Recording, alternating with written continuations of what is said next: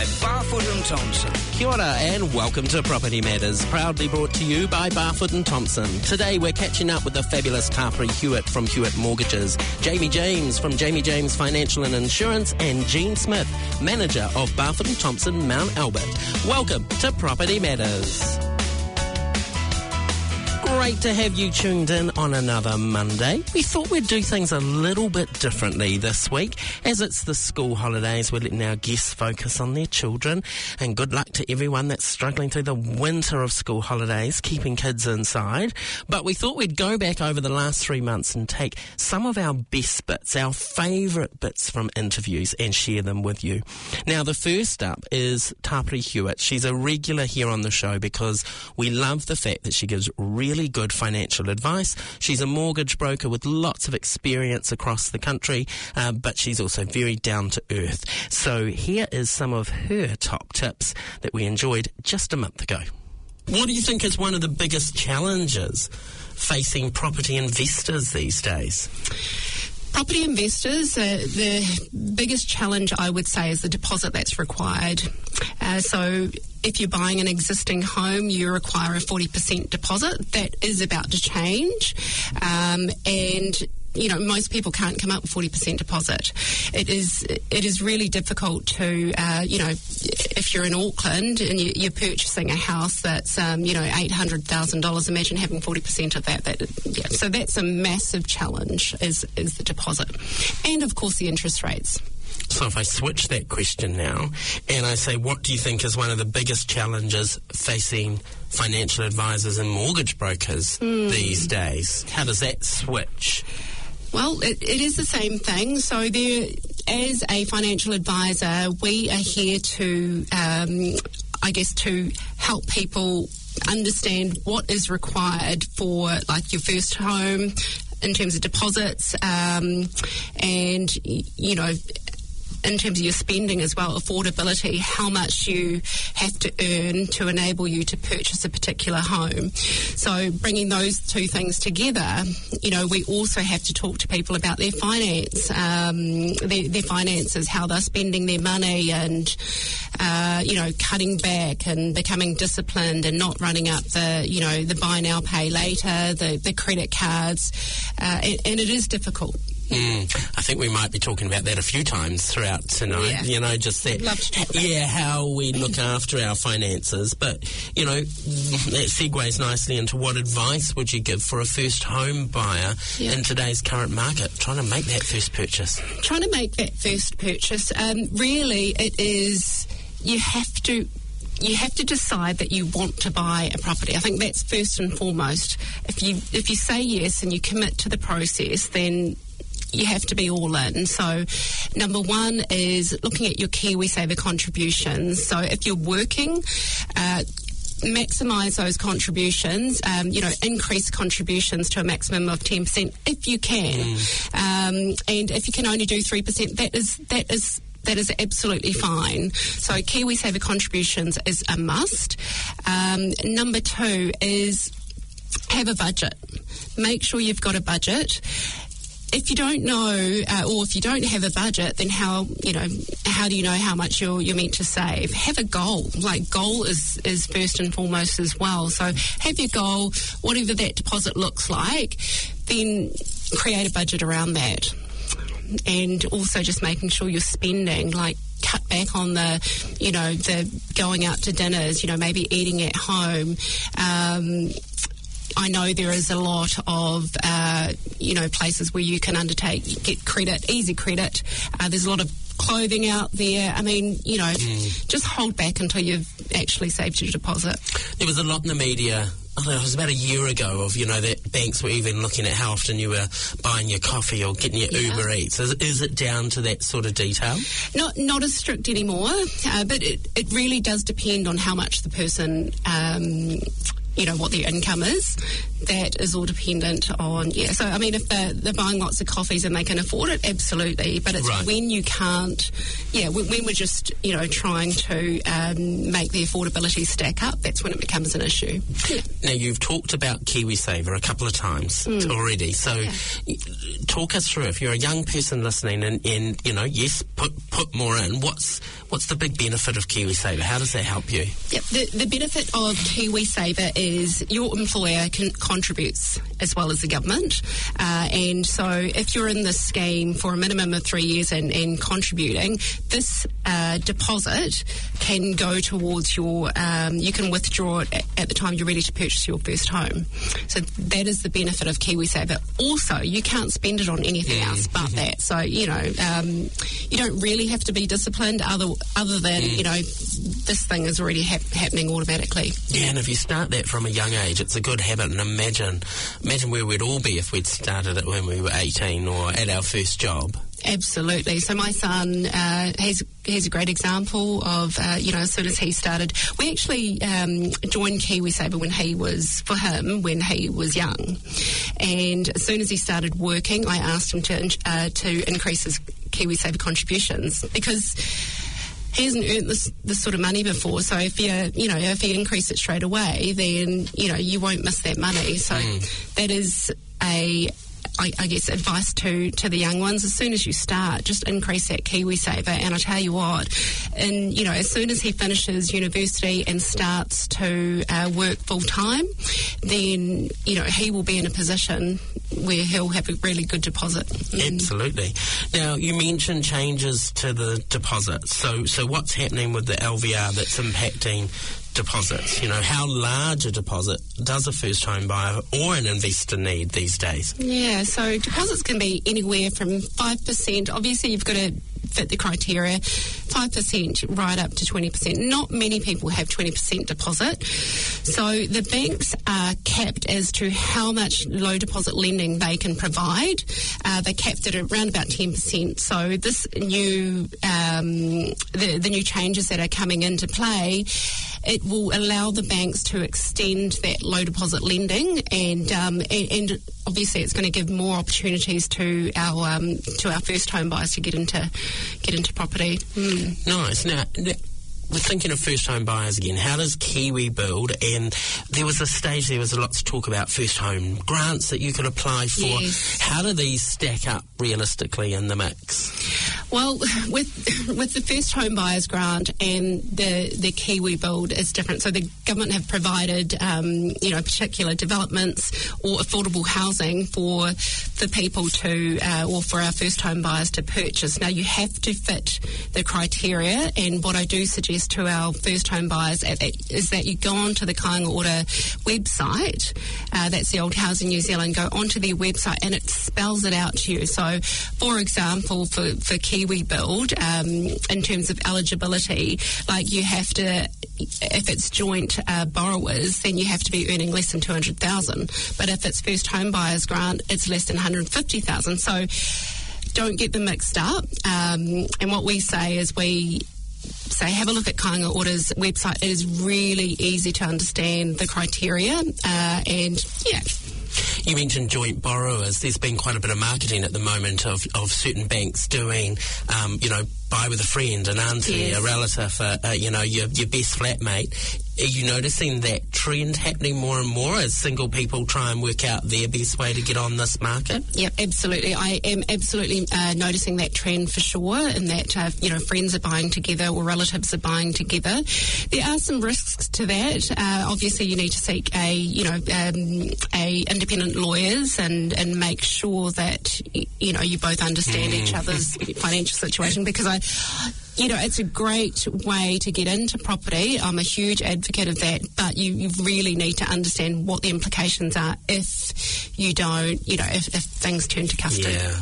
So there's a lot of personal conversations that have to be had as well as financial, I imagine. What if things go wrong for one person in the mix? And how do they get brought out of the process? Oh, absolutely. I think this is the one thing that needs to be said, is that if you are planning on going into a partnership with your friend, in my view, you need to understand what their financial situation and commitments are. You know, there is no, I'll talk about this with my mortgage broker or with the mortgage broker, and you can have a separate conversation. Yeah. I think full disclosure is needed, so you can both understand each other's financial situation and know whether you are wanting to proceed. Definitely. So walk me through the process. Take your time. I'm a first-time buyer. I've come in, got in touch with you or a mortgage broker. How long is the process, and what do you need me to get ready before I even talk to you? Yeah, sure. The process can take, it can take up to 3 months. Wow. From start to, to purchasing a home. So when you get in touch with us, or we get in touch with yourself, I will take around about 10 minutes to pre-qualify our potential customers. So pre-qualify, and once they pass that pre-qualification stage, then we start the process of request things like, so actually it is not me that requests it, it is my relationship manager, Deirdre. She will request the documents, so things like your last 3 pay slips, bank statements, your ID. So those are the things, your deposit, proof of deposit. So for our first home buyers, you would need to have what you call a KiwiSaver eligibility letter. And this is not just a printout of, how much you have in your KiwiSaver, because even though you might have, let's say, 100,000 in your KiwiSaver, you've still got to get permission from your provider that you are eligible to withdraw those funds. So we will refer you back to your KiwiSaver provider and ask for an eligibility letter. They know exactly what this is, and then they will provide that. So that is your proof of deposit. Yep, and so any other savings that you have as well. In terms of your bank accounts, the bank generally request 3 months of your bank statements.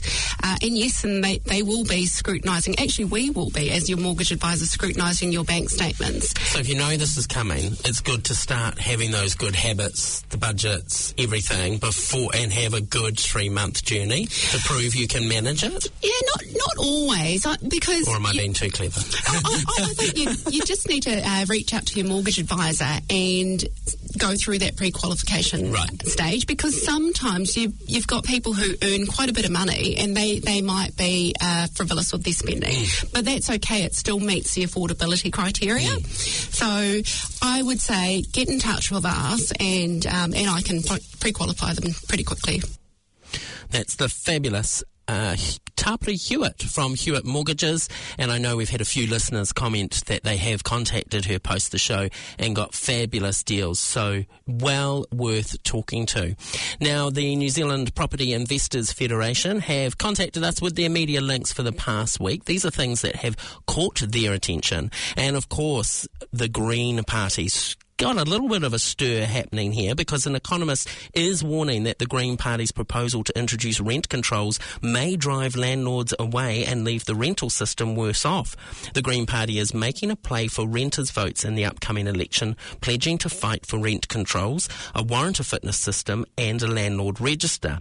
It's promised to cap how much landlords can increase rent every year to a maximum of 3%, and that's been the focus of much criticism since the package was announced last Sunday.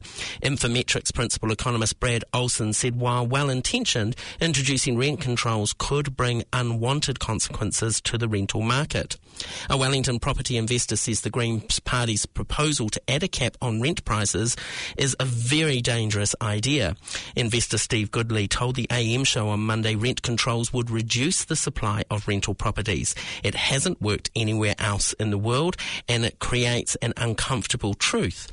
So it is a user pay system in Aotearoa. Every time we have government controls and interventions, he says it costs the landlords more money to provide real estate to the market. It's the user that ends up paying, and that user is the tenants. Now, here on Property Matters, in a couple of weeks' time, we are having some election specials. So we've invited in each of the key parties to come and chat all about housing, property and investment. So far, we have National and ACT Party joining us, so we're waiting to see if Greens and Labour join us in the party. So look out for that. If you've got a question or a comment you'd like us to raise with our politicians, email us at propertymatters@barfoot.co.nz.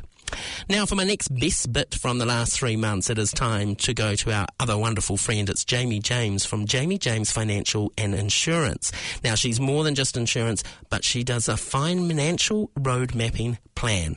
Let's take a listen. Brilliant. I love it. Now, talk to me about financial road mapping, because this is what you specialise in. What is it, and why do you see it as so important?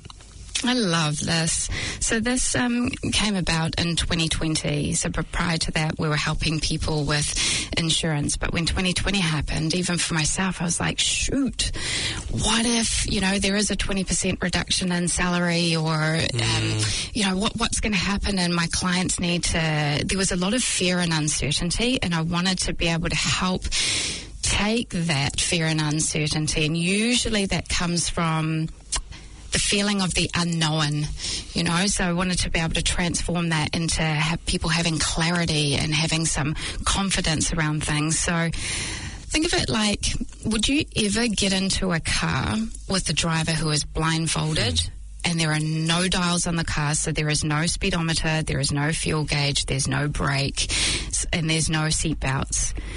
No. Exactly. But what we find is some people are actually driving through life exactly like that, blindfolded with no dials, no seatbelt, no gauge or anything. So what we do with the financial mapping is we give people a visual snapshot of their world, like their world. Okay. And we talk about, you need a plan, you need the strategy, and the execution on those things. So think of us, your team, financial advisors, as the GPS of your car, for example. So we give you clarity on where you're at. If you were to get an Uber, or you need to get to the grocery store and you put the grocery store into Google Maps will always ask you, well, where are you? We need to understand where you're starting from, and then get clarity on where you want to go.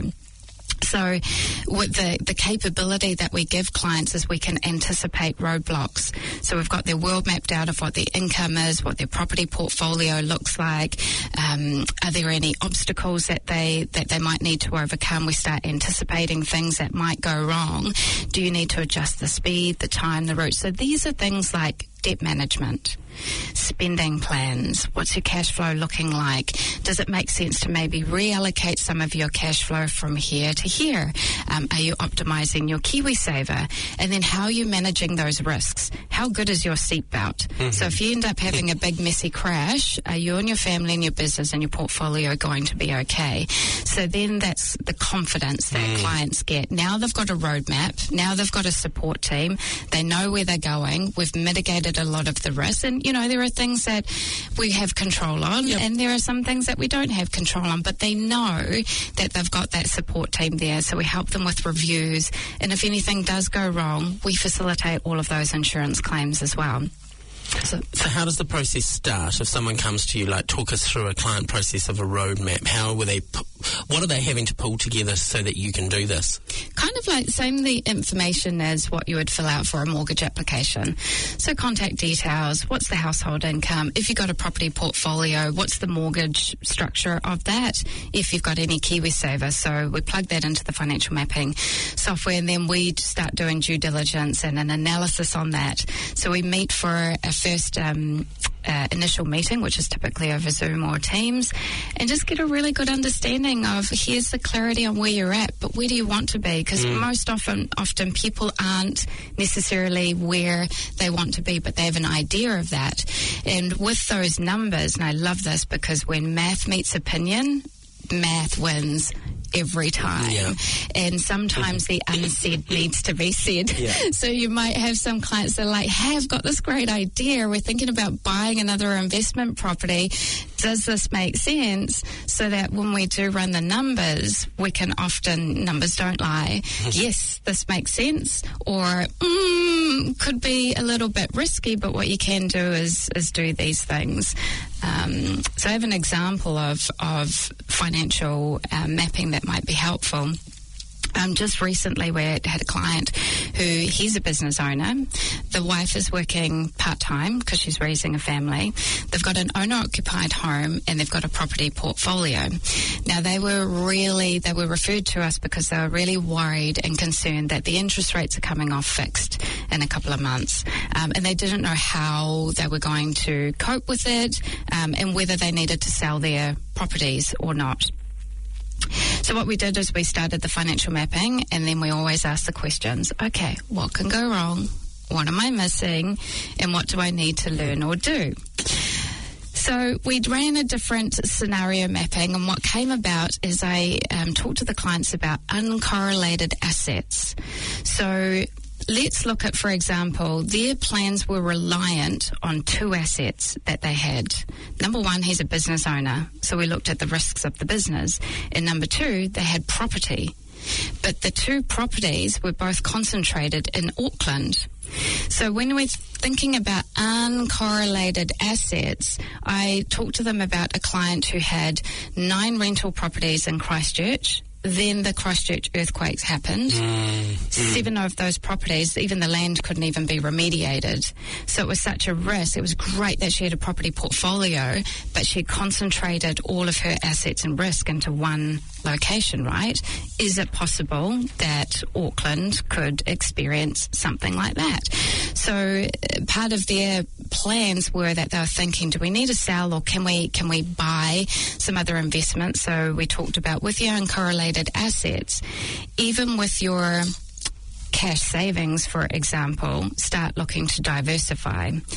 So what we did is that they had X amount of cash savings. We thought, okay, your fixed rates are coming off in a couple of months. Dump some onto your mortgage because the high interest rates. Keep some cash in a check account for your emergency saving funds. That's going to save you on paying extra for insurance. Allocate some into a term deposit, so then you start earning interest on that. And then potentially talk to your mortgage advisor about offsetting the rest, so it's offsetting the interest repayments. Okay, so now you just took that cash and you spread it out, and you're making it work far better for you. And then talking about the business that he had, talking about, okay, so what are the risks in terms of if you or your business partner got sick? What would happen? He said, well, there would be a drop in revenue. Okay, and then what happens? Well, then we'd have to lay off staff. And then what happens? Well, then I've got some liability issues because we won't be able to afford the overheads. So then we started talking about insurance and putting that seatbelt on the business, because the family generate the income from the business. So we had to protect the business first, and by protecting the business and the revenue then protects the family from any liabilities from that. And then we'd stress test the portfolio. So I asked the family, okay, what would happen? This is a great thing to always ask yourself, regardless of wherever your assets are. If my portfolio, property or cash, stocks, wherever, took a 10, 20, 50% hit, it's a big crash for 9 months, in your business, in your salary, in your household income, in your property, what's the impact? Think about that. And it's not just thinking about what is the financial impact for me. Importantly, what is the emotional impact to you, to your family, to your business, to your staff? So stress testing your portfolio, whatever that might be, is always a good thing to do as well. We reviewed the insurance. Obviously, they had old policies that hadn't been reviewed for a very long time, which was why they were referred through to us. Their kids were missing out on free kids cover. And then we talked about securing that seatbelt around the business insurance. So diversifying the funds was a big takeaway for them into different uncorrelated assets. So also looking at KiwiSaver, because they hadn't started KiwiSaver. And that's the difference of... Think about it. So you could go buy an iPhone invest $1,000, you own an iPhone. Great. Or if you invest into stocks, for example, now you can invest $1,000 and you own Apple shares. You own pieces of the company. So KiwiSaver, for example, is diversifying into uncorrelated assets, into things, for example, like property, which is all over the world. Okay, so there's less risk, and it's diversifying into different equities and things like that. So I had a chat with them about potentially considering KiwiSaver as another option. So then my favourite part is, and what the clients were so happy about, is that we financially mapped things out and we looked at reallocating some of their surplus funds and adjusting some of their spending plans. It would cut 9 years off their mortgage term and save them paying over $200,000 in interest repayments to the bank. Wow. Yeah, so that's $200K in their pocket and not to the bank. Brilliant. Mm-hmm. That's a good advert. So if an investor's listening and they think, okay, I want to go down this journey, should they be chatting to you before they go to a mortgage broker, or is this sort of in tandem? Either. Whatever makes you feel comfortable, because the mortgage advisor is probably going to do a similar thing. They're going to look at the household income and let you know whether you can purchase a property or not. What we look at is a holistic view in terms of where are you at, where do you want to be, what's some roadblocks or obstacles or things that we can anticipate that might stop you from getting where you are to where you want to be, and we can have a chat about that. That could be about debt reduction, insurances, optimising your KiwiSaver, and things like that. Yeah, so it's quite a bit more broad what we do. Why do you think it's so important to look at your client's financial journey and not just take them simply through the insurances they need? Why have you, and I guess you've kind of answered this with your own story, sort of expanded so much into that? So again, numbers don't lie. People might have opinions on how much insurance you should have, but when we do the financial mapping, you can see it. This is your world. And then it's up to the client to decide, you know what, I'm happy to take some risk. So we always say to clients, our philosophy is that you are not overinsured. So if you are underinsured, that's okay, because during the financial mapping, you might have some cash savings that you're happy to fall back on. We don't know until we go through that, but what we do like to do is bridge the gaps. That's it. That's what your seatbelt is. Shouldn't be anything more than that, otherwise you're overinsured. So bridging the gaps, and then we can do that through the financial mapping. Jaime James there from Jaime James Insurance, absolutely fantastic, and works well with Tapere Hewett. They work together. You can get your roadmap done to work out whether you're ready for that mortgage, and then go and speak to an expert like Hewett Mortgages to get one. And there's lots of other great providers out there as well, so check them out. And if you know someone, let us know. propertymatters@barfoot.co.nz, or if you want Jaime or Tapere's contact details, flick us an email. Now, our final best bit today is the branch manager of Barfoot and Thompson, Mount Albert. So quite a switch from our first two, but I really loved talking to Jean Smith because she has had such a journey in real estate, only with a few branches, but had some great stories to tell.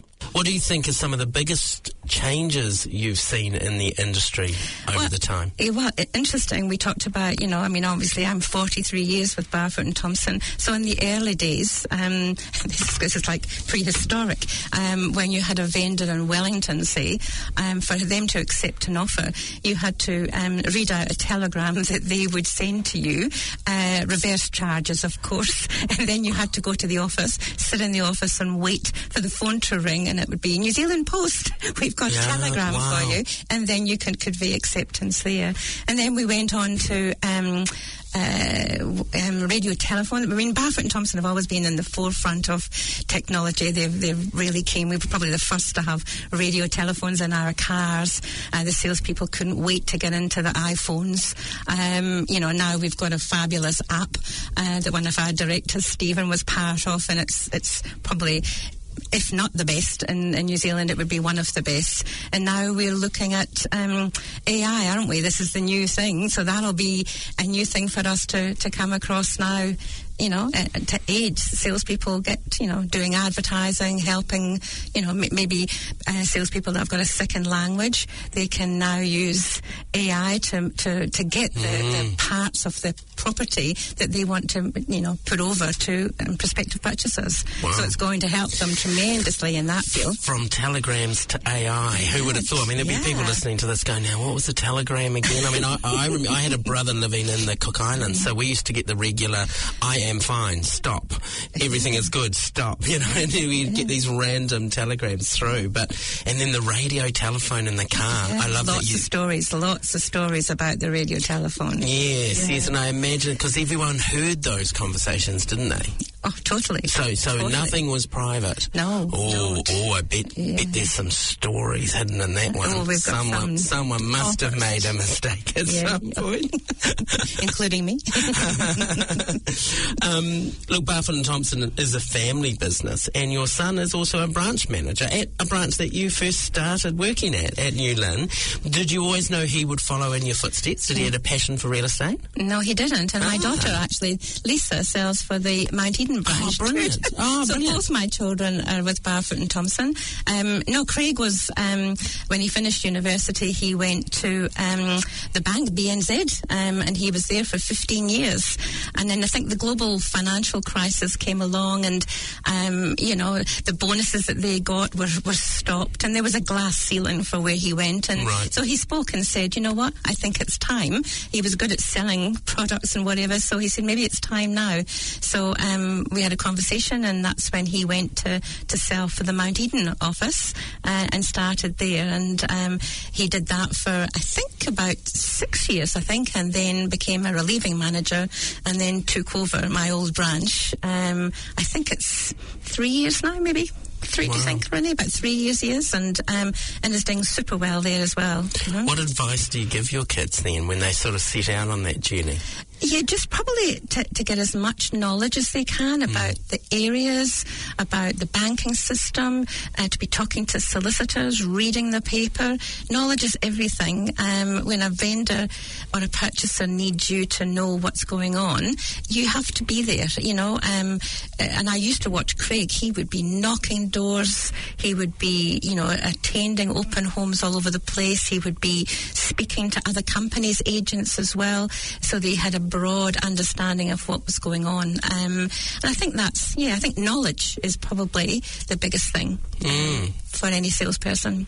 Well, he obviously didn't put them off, so well done. Yeah. What do you think is the toughest part of being a sales agent today, in today's modern world?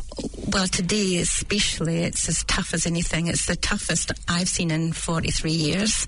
And I think... if you look at Barfoot and Thompson's figure, the April was the lowest number of sales in 22 years. Wow. And they put that out. They never hide anything. They put everything out to the public. So it's been particularly tough for the sales agent. They're on commission only, so it is tough. They've got lots of support. We get support from our support centre. Our branch managers don't sell. We don't compete with our salespeople. We're there just to help them as much as we can. But it's really tough. You've got investors and you've got just property owners. We were talking about this yesterday, Renee, weren't we? About chances are that their mortgage rate has gone up 3%. That's a huge amount of money for them to do it. So they're either staying put and not putting it on the market, or the investors are finding it really tough to the rents that they're getting for their properties to be able to pay their mortgages as well. So that's certainly something completely different at the moment. If someone's thinking of a career in sales, is there a sort of this is probably an impossible question, but is there a magic number of how much should they reserve a year's salary before they come into it knowing that they've got a safety net to do it well? Yeah, a year's salary would be great. I sometimes say that 6 months is enough, but they have to come in with energy. It can't be a job that, because I've lost one job, I can do real estate. I'll just try and do that. If It's not like that at all. You have to be working not long hours, but you've got to gather that knowledge. You can't sit at home and hope that it's all going to come to you. You've actually got to get out there and get it now, whether it's, knocking doors or getting your database up, telling the world that you're in real estate and you'll be able to help them. You've got to be able to sort of manage yourself, don't you? Totally. But also in a mental health space, I guess, Totally. that you're able to go, I'm going to have 50 knocks back before one's a yes, and be able to cope with that. Yeah. There was Tom Hopkins was way back in time, and when I see the modern people, speakers now, their stories are exactly the same as what Tom Hopkins said, and he used to say that, Stephen, you need 10 knocks before you get a plus, and then so when you're making that phone call, instead of thinking, oh no, when you get a rejection, go, yes, one down. Nice. I like that. And so you start, one closer to a yes. Yeah, that's interesting. And that was a Tom Hopkins, the American, and he was a guru in real estate as well then too, with his sayings and comments and whatever as well then too. Yeah, but energy is important. You have to have the energy in real estate because that's, it's a must. What do you think makes a good sales agent, Jean? Again, energy is really important, and enthusiasm, and I can put that because one of our Morris Thompson way back, we've got a manual that we work with of what we can and can't do and how we should be behaving, and they have everything right. But at the very front of that, it's got this piece that every new salesperson looks at, and it's a great little comment about enthusiasm. And Morris Thompson said that the longer he lived, the more he realised that enthusiasm was the most important part of the salesperson, whatever they're selling. Yeah. And you see that if you go into a shop or you go into a restaurant, if somebody's got enthusiasm and they are enthusiastic about what they're doing, the service comes across, the customer service comes across. So I think that's probably the first thing. As you said earlier, having money put aside, so that they can not panic about what they need as well, and to go out seeking that knowledge, getting the right training. Before you go to a company, make sure that they're going to provide you with the right training. And I'm not just saying, Barfoot and Thompson have got a great training situation, but there are probably other companies there, but it's an important thing to do to make sure that you're getting that support along the journey. Building your networks up too, I guess. The more people you know, the more people you engage with, the easier your contacts will be. Yeah, and I've heard from salespeople throughout the years that have worked for me have said that, they forgot to take their badge off with their name in Barfoot and Thompson, and they'd be going through the checkout, and a checkout operator would say, "Oh, you with Barfoot and Thompson? Oh, I'm thinking about selling my house." Yeah. It was amazing. Just the badge on their lapel would start that conversation. And I imagine it's a bit like that with the cars everywhere as well.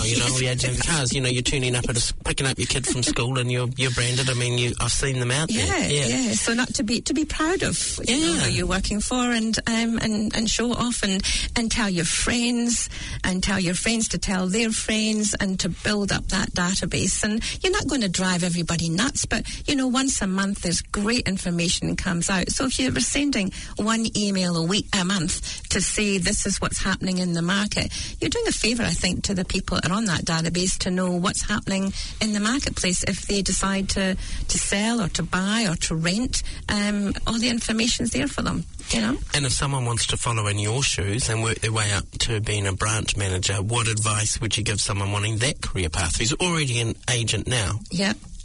Well, obviously you have to do the exams, so that's what you would do. We've also got what we call, now they didn't have that when I started, but they have what they call sales managers, and some of the offices that are bigger not only have the branch manager, but they have a sales manager too, and that's sort of like a step towards becoming a branch manager, or a relieving manager, learning the ropes by going around different offices, helping when one of the managers are on holiday or sick. So that's a way to go through as well then too, but they've got to have I think they've got to have a love of real estate. I have a great passion for legislation. I don't know a lot about other laws, but I'm pretty well up there for land law. So you have to have that if you're going to be helping your people. Then the legislation that's going to affect your business, you've got to sit down and take that on and ask questions of people. If you don't know the answer, go and find the answer. Definitely. Great life lessons there from Jean, and something we always talk about on this show, go and ask the professionals. Massive thanks to Tapere, Jamie and Jean for appearing on Property Matters over the last little while. If you know someone who'd like to come on, or you think you know someone who'd be interesting to talk to, dob them in to us. Just send us an email, propertymatters@barfoot.co.nz. Now, we've had a note come through from the Real Estate Institute just warning there are a number of property scams appearing in rental listing platforms at the moment, where scammers are intimidating, got that word wrong. They're pretending to be landlords by duplicating listings and asking for deposits. So just a reminder, if you are applying for a property, check it out. Check out that it's legit. If people are asking for money up front or it's an unusually low rent, it's probably not real. Go into an office, check that it exists and is real. Hey, a massive thank you to everyone for supporting us. We will be back next week with another fabulous show. Thank you to Barfoot Thompson for supporting us. Lauren and Paul from the team. Lauren's in here today, keeping me company. Matt from Agency X and Adam for editing our episode together. Remember, you can email us at propertymatters@barfoot.co.nz, especially those questions for the politicians. Have a fabulous week and a wonderful Matariki weekend. We'll catch you on Monday. Good night.